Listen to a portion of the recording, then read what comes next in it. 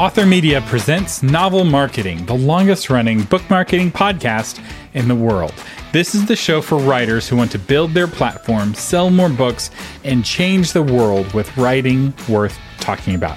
I'm your host, Thomas Umstattd Jr., and today we're going to talk about money, and specifically where to spend your precious marketing dollars, and perhaps just as importantly, where not to spend your marketing dollars. We're going to be talking budgets, we're going to be talking strategy, but first I'd like to talk mindset. Spending money on marketing is not like spending money on food, right? You spend money on food and the next day you're hungry again and you have to spend money on food again. When done well, spending money on marketing is more like investing, where the money you put in returns with a bigger payoff later on. In fact, it's like buying money at the money store, or another way to think of it, it's like buying readers at the reader store. The goal is to buy readers for less money than you get from that reader when they purchase your book. So one way to think of this is, how much would you pay to buy a $1 bill? Well, you'd pay probably up to 99 cents, right? And how many $1 bills would you buy for 99 cents? As many as you could.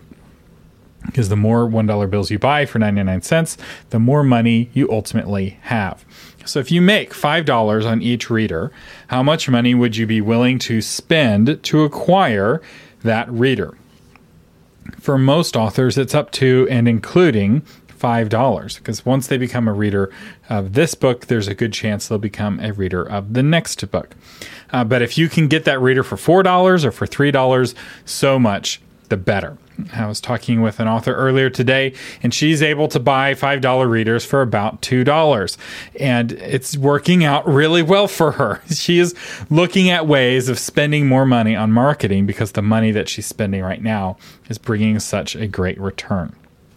So it's not about how much you spend overall, or it's not only about that.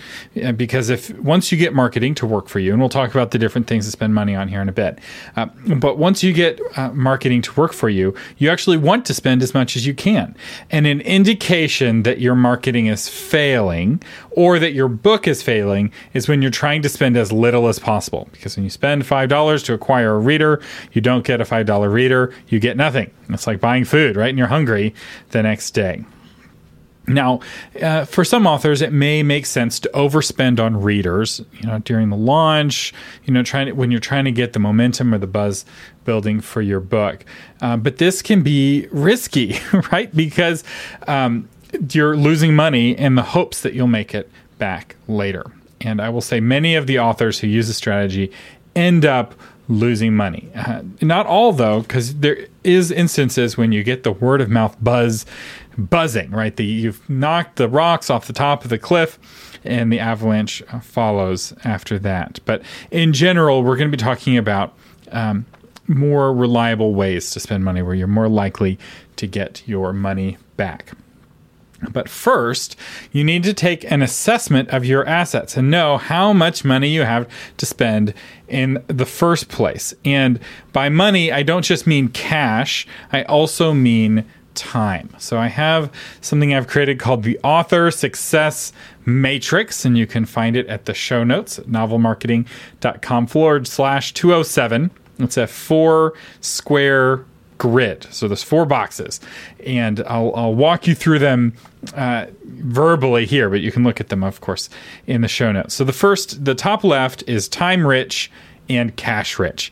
These are authors who have both time and money, and they are the most likely to succeed. They can invest in training so that they know who to hire and how to work with those experts, how to speak the language of experts. This is where we all wish we were, and almost no authors are in this box. So the next box over is time poor and cash rich.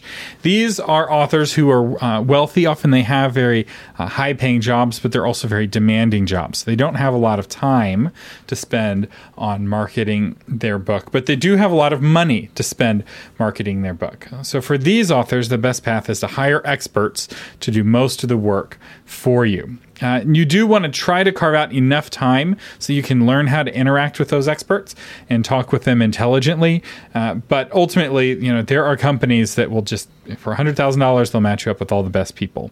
And they really do match you up with the best people, but it's also $100,000. And for a certain kind of author, that is worth it. There's also companies that will do it for $20,000 and for $10,000. There's all different price points.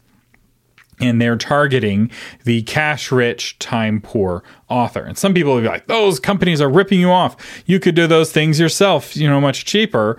And while theoretically you could do those things yourself, if somebody is a CEO of a big company, they literally don't have the time. And it's better for them to work their job where they're making lots of money and then spend some of that money that they're making hiring somebody else to do all of the work to write their book. So those are the first two. Those are the cash-rich squares. Now let's talk about the cash-poor squares. So the next square, this is on the bottom left of our little matrix, and this is time-rich and cash-poor. This is where I think the majority of authors fit. They have time, but they don't have a lot of cash. And for this kind of author, it's almost the exact opposite of the one we just talked about. This author needs to invest in training. So what little money they have, they need to spend on training. And also what time they have, they spend on training. So that they can learn how to do things skillfully themselves. So instead of hiring a firm to do advertising, they do the advertising themselves, and they buy a course on how to do advertising. Instead of hiring a firm to build them a website, they take a course on how to build a website, or listen to free podcasts like this one, right? So you are all already doing this by nature of listening to this podcast. And there is a pro tip or a hack here, and that is, as you're investing in yourself and learning, a great way to ramp up faster is to get a job as a virtual assistant for another successful author. This way you can trade some of your time for money, because there are things that do cost money and there's no way around it. And really, no good way for you to become an expert at it in any meaningful amount of time. And so you're able to trade your time for money. But at the same time, by being a virtual assistant for a successful author, you are learning from that author about the business and learning all kinds of useful skills. This is a really great hack. I've seen many authors use this, and often they only last as a virtual assistant for a year or two before they go off to be their own success in their own right from everything they've gained from that author, both the knowledge and the money. And they're both happy, right? The author who isn't, spending that money to hire the VA is also happy. All right, so now we're to the fourth and final box, and this is people who are time poor and cash poor. And for these people, all I can say is you will fail. You can't reap what you don't sow. And if you want to reap, you must sow. And so something is going to have to change. If you want to be a success in publishing, you have to make publishing a priority. And that means a priority in terms of money, or a priority in terms of time, or ideally both. But if you're not even willing to make time for this, you are just going to fail. And so don't even bother, right? Go do the other things that you're spending your time on and your other money on. Enjoy those things and don't worry about publishing. There's lots of other people who are happy to write books instead. And this is where I think it takes an honest look in the mirror, because a lot of people like the idea of being a published author. They like the idea of being a successful indie author, but they're not willing to invest the time and money that it takes to get there. And you're better off being honest with yourself at the beginning than kind of lying to yourself for years while you kind of sort of do nothing, but still somehow have less time and money than you thought you did because of your dabbling. So that is the author success matrix. We're talking big picture here. We're going to get to the specifics here in a moment. But a couple other kind of big picture pieces of advice. One is I recommend, when it comes to marketing and publishing, to avoid going into debt to market or publish your book. It's just too risky. And I think it's much better to save up your money ahead of time, create a budget, even if it's a modest budget, to have that budget ahead of time and to spend it on purpose rather than to be on debt. Because if you're still paying for book one, you have payments on your credit card, which are really expensive, while you're also trying to pay for book two, that is a cycle you may never escape from. And I've worked with thousands of authors over the last 10 years, and I can't think of a single instance when an author went into debt to publish their book and it worked out and they were glad they did. Not a single time. I'm not saying it's never happened. I'm just saying I've never seen it, and I've interacted with a lot of authors. So it's better to save your money and then spend it. Publishing is just too high risk. So I recommend avoiding debt. And then the other thing a couple more things, I recommend that you track your return on investment. We did a whole episode about this, episode 191, which is just a few episodes ago, titled How to Track Your Marketing and Efforts. And this is really important because you want to know if your marketing is working for you and specifically where your money is working for you. So if you don't measure, there's two mistakes you can make. You can cut back on things that are working because you don't realize that they're working, or you can continue to do things that are not working, which is far more often the case, where authors are spending money and they're not getting back that money, and they're certainly not getting back that money and extra money. So measurement is key. And we have a whole episode on how to measure. We have lots of tools in that episode. So if you haven't listened to episode 191, I encourage you to listen to it. It's one of the most important episodes we've done, actually, and one of the more kind of unique episodes, because not a lot of people are talking about this. Because a lot of marketing people don't like measurement because it scares them. So accountability is scary. And often we don't want to hold ourselves accountable either. If you are your own marketing person, you don't want to see that it's not working, because that can be psychologically painful to see that you showed your book to 100,000 people on Facebook and not very many of them purchased it. That's difficult, and I get that. But once you realize that, it helps you need to make some changes, whether the cover, or write a new book, or what have you. All right. The next thing I recommend is that you create a budget. We already talked about this a little bit, but I watch a lot of authors who kind of get into publishing, especially with their first book, and they kind of fit into two categories. There's the author who has a set amount of money. Let's say this $2,000. And they're like, this is the money that I have to spend. And they're looking for the best bang that they can get for that $2,000. And that is what I recommend. Not $2,000 per se. It doesn't really matter what the price point is. It could be $500, it could be $10,000. What matters is that you decide ahead of time, I have this lump sum of money and I'm going to spend it launching my book. These are the authors who by far get the best results per dollar. The other approach that I see is authors who are just trying to spend as little as possible. And the problem with that is that it makes it really hard to know where to spend money, right? Do you pay to get the money for an author portrait, or do you spend that money on a website, or do you spend that money on a PR campaign, or do there's all these different things to spend money on. You can't buy them all, right? Or you certainly can't buy them all from the highest, most expensive vendors in each one of those spaces. So where do you spend your money? If you don't have a fixed budget, there's really no way to know and kind of measure them against each other.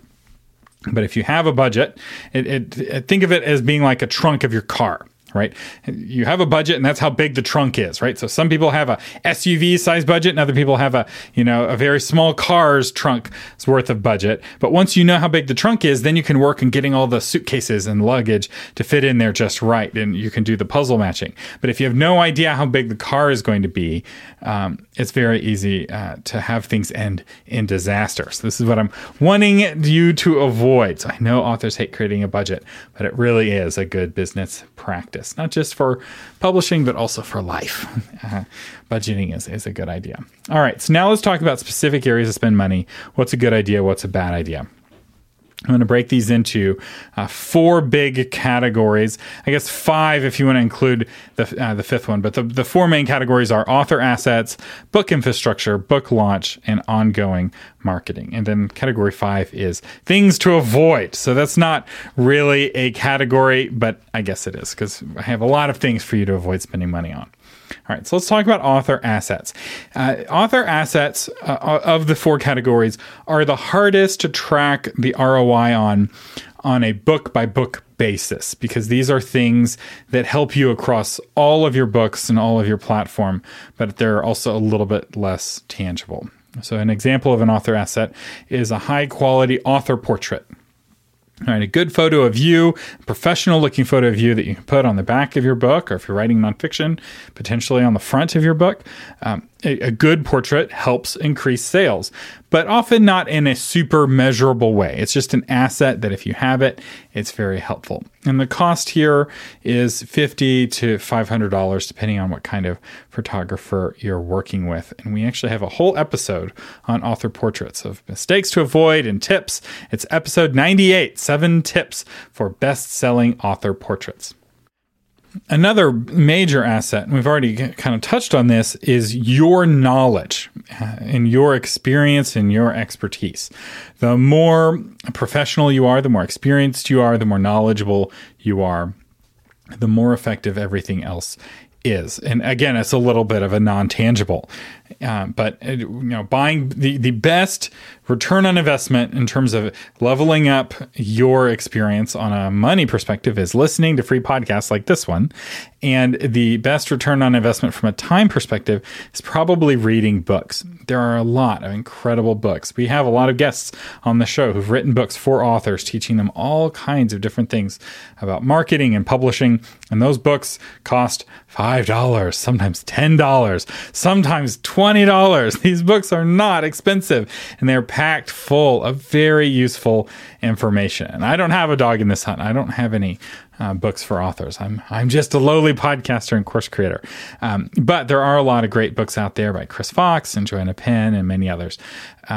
So, invest in yourself and spend your time and money at training yourself. All right. The next author asset is a website. And if you hire somebody else to build a website for you, the prices range from around $1,500 on the low end to $4,000 on the high end. You can find website vendors on the extremes. So you can find them that are even cheaper than that, even more expensive than that. But you tend to get what you pay for with website design. And sometimes you get less than what you pay for. But this is also something you can do yourself. We did a whole episode on how you can build a professional website for $432. And that's with 3 years of hosting. So that's cheaper potentially than going with a Wix or a Squarespace. Are really competitive in terms of pricing across those 3 years. So and this is with building your website on WordPress. So Wix and Squarespace may seem cheap in the short term, but $10 or $15 a month really adds up into a lot of money over the years. So we have an episode 144, How to Build an Amazing Author Website for $432. And I break down step by step the various tools that I recommend. And the final asset here in this kind of first category, things to spend money on, is your email list. And I'm not going to talk about building the email list here, although you can spend money on that. But I'm going to just talk about the infrastructure. So if you're using MailChimp, you can have up to 2,000 subscribers for free. So when you're first getting started, this is not something you have to pay for. But as you start to get traction, as you go over 2,000 subscribers, you're going to have to pay somebody. And MailChimp actually just raised their prices. And I no longer recommend MailChimp for anything other than their free plan. Their free plan is still great. But I now recommend MailerLite if you are on the kind of the low end or wanting to save money, and their plans start, I think, at $15 a month. It's very competitive price-wise.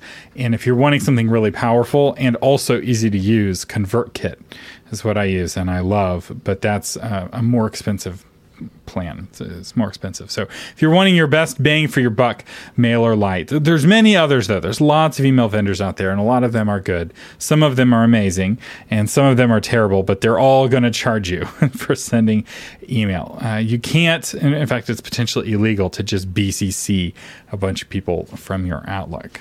So don't make that mistake.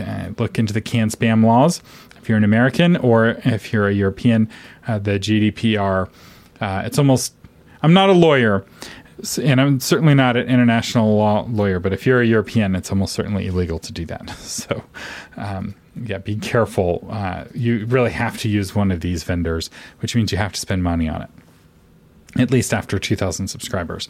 We have a whole episode on how to build book marketing assets and also how to reduce book marketing liabilities, which I haven't gone into in this episode. And that is episode 142. So a lot of these topics we've done previous episodes on if you want to go deeper. All right, so now we've talked about author assets. Now let's talk about book infrastructure. So the book infrastructure is also harder to measure, but easier in some ways. So these are going to get easier and easier to measure in terms of ROI as we go. And book infrastructure, I kind of see as 4 pieces. There's the cover, which is both the front and the back. Typically, those are done together. There's the copywriting. This is the text about your book. This goes on the back of the paper copy, but more importantly for most indie authors, it's the text that goes on the Amazon page. There's the editing for the book itself, the manuscript or the copy edit, the developmental edit, and the proofreading. And I recommend that you have 3 different editors do those 3 different kinds of editing. We've done several episodes on editing. You can listen to those, including like what to look for and how to find a good editor. So we have a lot of resources on novelmarketing.com. And then finally, the audiobook production. And you may be wondering, it's like, okay, I get book cover and copywriting, but what does editing an audiobook? How are those marketing expenses? Aren't those just book expenses? It's like, well, okay, that's a good question. I would argue that editing is absolutely a marketing expense for this reason. The better written your book is, the more word of mouth you will get, which is a marketing benefit. But also, the better written your book is, the better reviews that you will have, which becomes an asset, right? When people come to your book page and there's only 3 stars or 4 stars from all of these reviews of people who didn't like the book, it makes everything else harder, right? So that editing is a part of the infrastructure. And if you spend money and get good editing and have a better book, it really will make the rest of it easier. And the book cover is a no-brainer, and I don't think any of you need convincing that your book has to have a good book cover. Book covers cost between $300 and $1,500 typically. I mean, there are people on Fiverr who will give you a book cover for $20 or $50. You have to be a little careful with those. You always want to run a Fiverr book cover through Google's reverse image search to make sure they're not copying somebody else's book cover, which you can do in seconds, and it's free. You just do a reverse image search through Google. And if you want to know how to do that, go to Google and type in the phrase reverse image search, and it will show you page after page. It will show you how to do it, one of which may be from our website, authormedia.com. We did a post on this years ago, and it still gets tons of traffic of walking people through how to do a reverse image search on Google. Copywriting is another thing people often don't think about budgeting for, but I do recommend hiring someone to help write those 2 paragraphs better. 2 or 3 paragraphs about your book. The better your blurb is, the more effective all your advertising is going to be, because that's what people read on the back of your book in the bookstore or on Amazon. But it also affects word of mouth, because if you can summarize your book in a very compelling way, it makes it easier for your readers to summarize your book in a very compelling way. And there are a lot of companies that do copywriting. Jim Rubart still does copywriting, and you can reach out to him through the Novel Marketing contact form still. I will forward on your message to Jim, and I think he offers a discount for our patrons, if I'm not mistaken. So that's something that he offers, but there are others. Brian Cohen with the Sell More Book Show also does copywriting, and he also has a course on it too, where you can learn how to do it yourself. Although there is something to be said about it's hard to read the label when you're standing inside the bottle. So sometimes having a third party give you some ideas on copywriting can be worth it. And I'm saying this as somebody who gets third-party views on my copywriting as much as possible, because I understand the principles of writing it well, but I don't feel like I'm personally good at writing copy. Hiring somebody to do copy for you is typically $250 to $500. Or is the most common prices I see there. And then editing is $500 to $5,000. And then the audiobook is $1,000 to $5,000 if you pay to get it done, or free if you do it through ACX.com. So ACX is the audiobook exchange. It's run by Audible, which is owned by Amazon. And it's a matchmaking service between authors and narrators. And the free model allows you to get your book placed on Audible, read by a human being for free, in exchange for you splitting the money with that human being 50-50, just for the audiobook sales. So you don't have to split your ebook sales and your paper sales, just the audiobook sales. And I will say, audiobook sales help drive paper and ebook sales, because there's some people that will only listen to the audiobook, but if they like your book and they talk about it, it helps more people hear about your book and then they buy it on ebook and paper. So I also see having your book exist in audio form as a marketing expense. And I don't really see any excuse for an indie author not to go through ACX and get it placed for free. They still audition, you get to pick. There's really no reason not to have an audio version of your book. I think it's very short-sighted to only have an ebook and paper version. But if you disagree, feel free to let me know in the comments under this episode or in the chat on the Facebook group. I'd be happy to hear your thinking on that. All right, so we talked about author assets. We talked about book infrastructure. You now have a book, and it looks great. It's well edited. You have a website and an email list and all of that. The next area that you can spend money on is the launch of the book. And in terms of expenses, review copies, if you're sending copies out to reviewers like bloggers, budget around $7 a copy. That's including shipping and labor. So it'll go up and down depending on where you're getting your book printed and how many pages your book is. But I feel like that's a safe budget, $7.50 a copy. Also, giveaway copies. If you're giving away copies on Goodreads or some other platform as a book launch promotional strategy, again, it's at $7 a copy. Goodreads also allows you to give away ebook copies, which doesn't cost you anything per copy, but there is a upfront cost of doing Goodreads giveaways now. Back when I was a kid, it was free, but those days are over. Also, a PR campaign. If you're hiring a PR firm to set up a podcast tour for you or a media tour of some kind, those typically start around $3,000. There are ways of doing it yourself. In fact, for our patrons, we have the podcast host directory that gives you the email addresses of over 100,000 podcasters. And so you don't really need a PR firm to reach out to those podcasters and pitch them to come on their show. And then I will say, when it comes to the book launch, we also have a course that we do once a year that's a really popular course called the Book Launch Blueprint. And it's going to come early 2020. I was going to say we normally do it in January, but I have a baby coming in the end of December. So January may be a little aggressive for the launch of that course. I'm still talking with Jim and Mary about exactly when we're going to do it, but it'll be early 2020. In that course, unlike our other courses, everyone does day one together and does day two together, and we all go through it as a group, and we have group discussions each day on the episodes, and we've gotten just incredible feedback from our students. And in some ways, it's our most popular course in that we have high levels of passion, and we walk through how to launch a book and before, during, and after. But you don't need to go through that course to learn how to launch a book. Chris Fox has a great book on it on Amazon for $5. In fact, I'm hoping to get him on the show soon to talk about his book and about his book launch strategy. So you don't have to take courses to learn something. You can always buy a book on it. All right, so that's the book launch. Now for the final section of money, and this is ongoing marketing. And this is the most important to measure because it is unlimited and unending, potentially. Right? So if you find these things work for you, you can have a book that you wrote 3 or 4 years ago, 5 years ago, 10 years ago, that you're still making money on through effective use of ongoing marketing. But it may be that that book's time has come and it has gone, and it doesn't make sense to spend money on it anymore. The best way to sell this book is to write another book, and people who read that book will go back and read your first book. But the first book marketing strategy is BookBub, and we've done an episode on this. BookBub costs between $200 and $2,500 for a traditional BookBub placement. There's also BookBub advertising, which is similar but also different. That also can work, but again, measure to see if it works for you. Just because it works for a guru or doesn't work for a guru doesn't mean you will have the same results. So you always want to measure.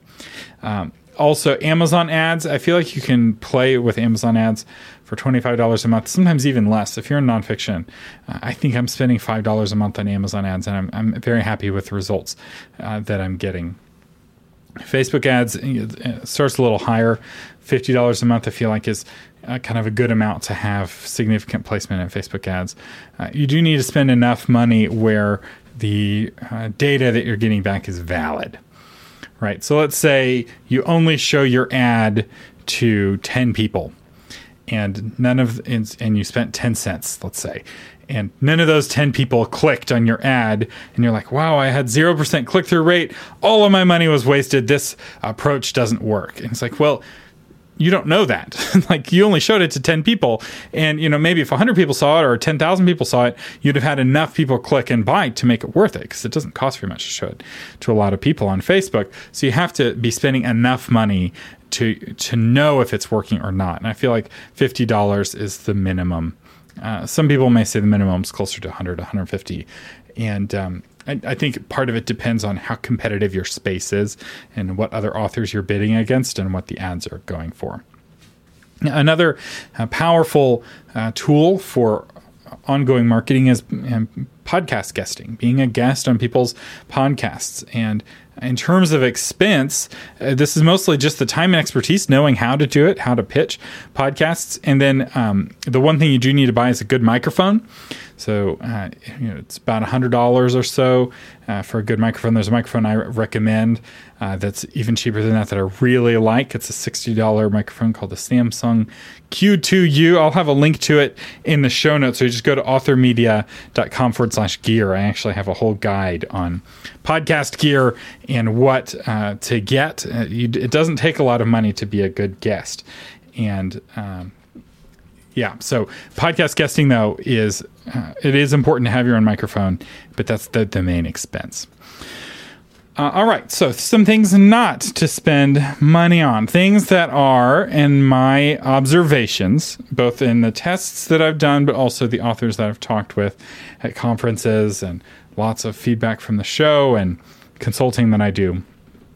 These are things that in general do not pay for themselves. So the first thing on this list is a book trailer. I feel like these have mostly gone out of fashion. They were really hot for a few years. People were buying them, and in pretty much every instance, they were a waste of money. It's just too different. Watching a video on YouTube is too different from reading a book.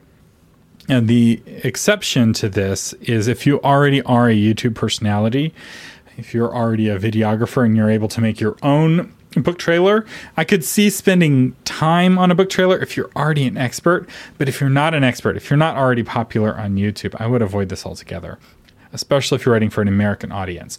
Americans have an unbelievably high standard of quality when it comes to video consumption because Americans have Hollywood, and Hollywood spends the most money of any industry on film. So there's lots of film industries around the world, and none of them spend the kind of money on film that Hollywood does. It's not uncommon for Hollywood to spend $100 million on a movie.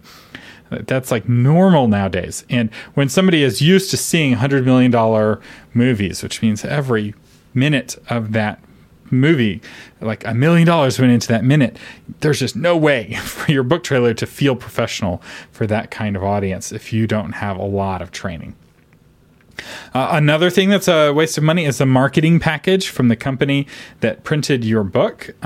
This is going away as more people are using Ingram Spark and Amazon KDP Print, which are the two indie printing services that I recommend. These don't try to sell you any scammy marketing packages, but if you're with, I mean, hopefully you're not, but some people publish with an author solutions company like Westbow or Ex Libris, or they have lots of different company names, and they all are the same really terrible level of service. And these marketing packages are a terrible waste of money. You'd be much better off hiring people individually to do these tasks. And they often, they'll charge you $500 to write up a press release for you, which is a $25 task, and they're often hiring a $25 person to do that task. So it doesn't make sense to spend $500 on that. Blog tours also generally don't work from a financial perspective. I wouldn't spend money on a blog tour, especially for fiction. If you're writing nonfiction, a blog tour can work, especially if you are touring blogs that are already writing about your topic.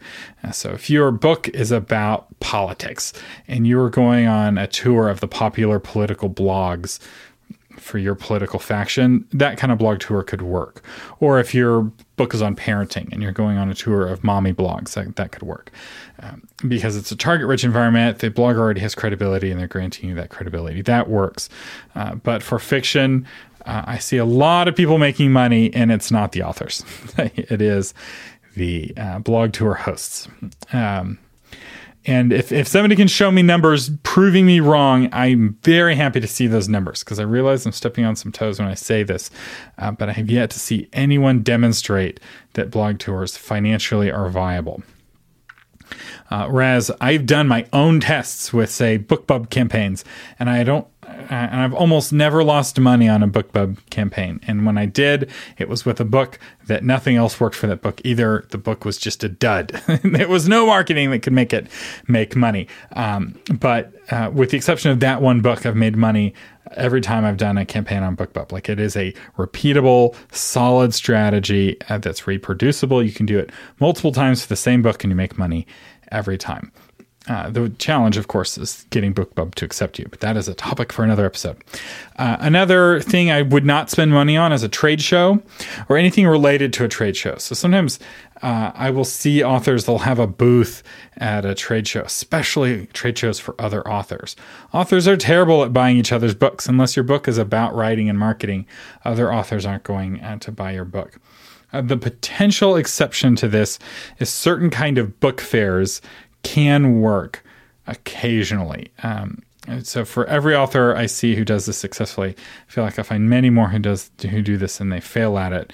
But the one space I have seen people make this work is if you have a lot of books that target the homeschool market. Homeschool buyers are voracious and they actually buy in person at book fairs still. And that can work.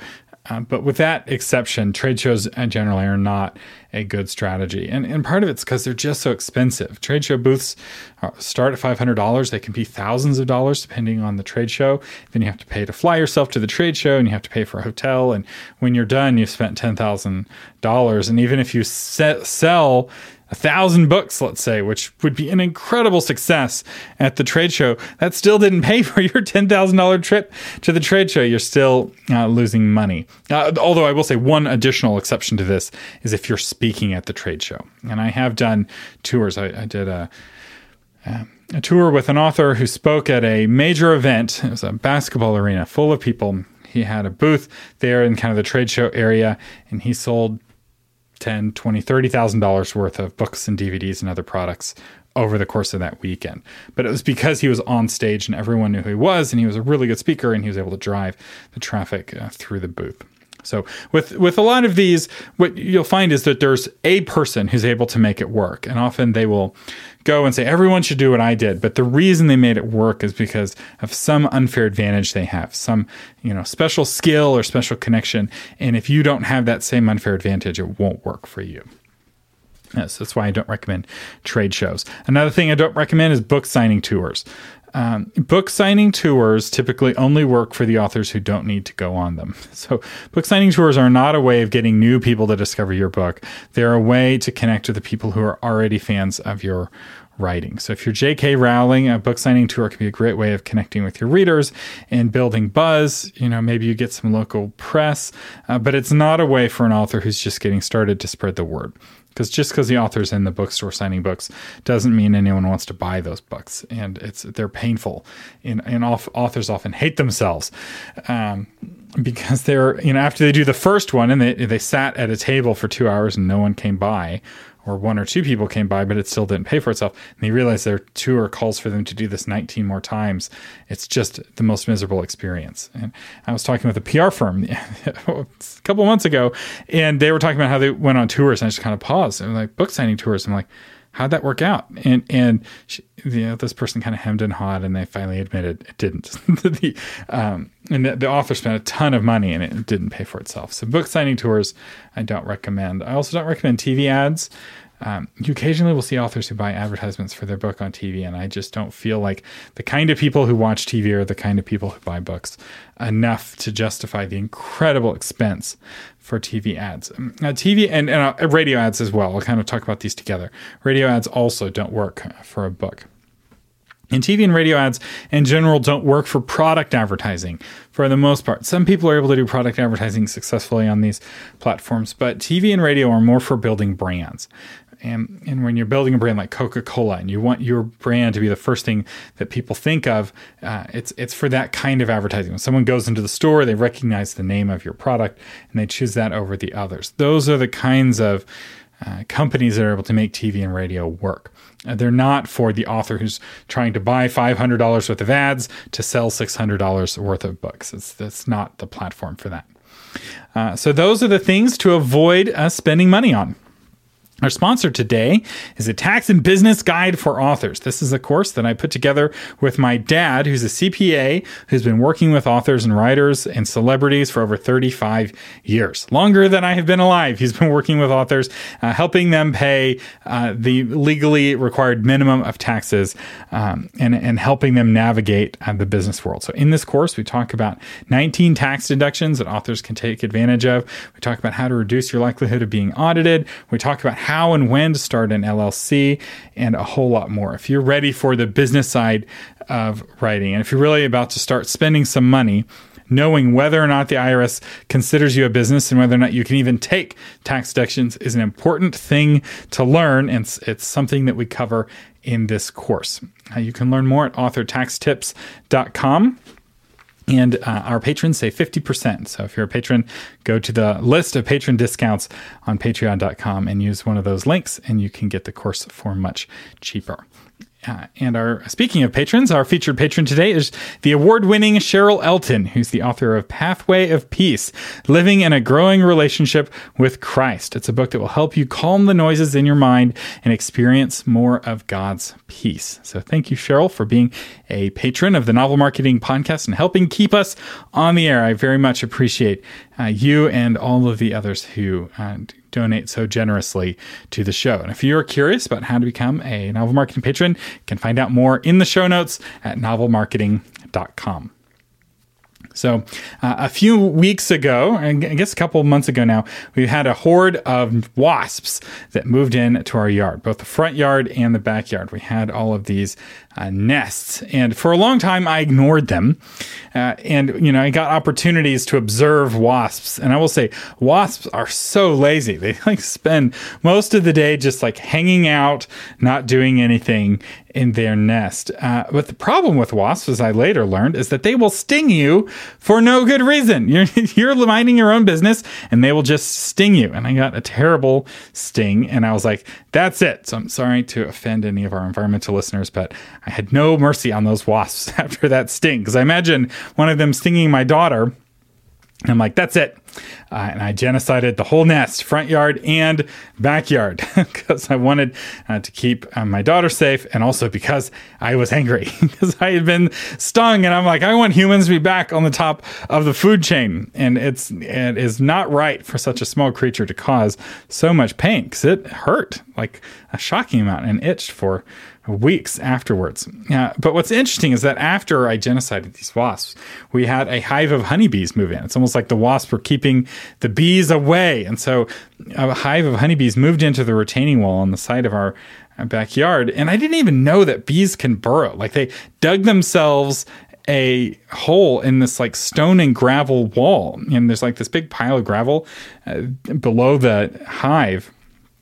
And the thing that's really struck me observing these bees is that they are unbelievably busy. So while the wasps are goofing off all day, the bees are constantly coming and going. It's like an airport, and there's constant takeoffs and landings as these bees are coming and going and pollinating, and I guess putting honey inside of this rock wall.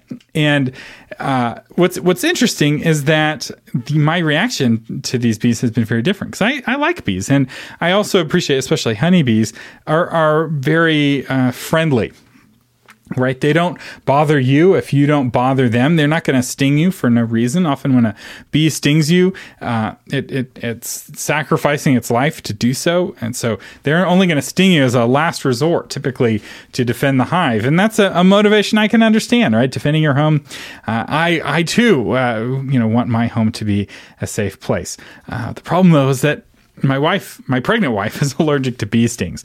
So we're looking into getting somebody to come out and find a way to remove bees safely, if that can even be done from a rock wall. Like, I don't even know how you dig them out, but we've found some nonprofits online that will help relocate them, because bees do an important thing for the environment, and they're just important, and we like them. And I don't know if there's a moral of the story per se, but I guess if there is one, it's that while both bees and wasps are stinging, pollinating insects, my reaction to them is very different, right? I could very easily kill these bees, but instead we're going to potentially spend a lot of money to keep them alive while also moving them away. And I guess the reason is the mindset, right? That since bees are friendlier, it causes me to want to be friendlier to them. Whereas wasps are obnoxious jerks. I'm sorry, but they just are not friendly.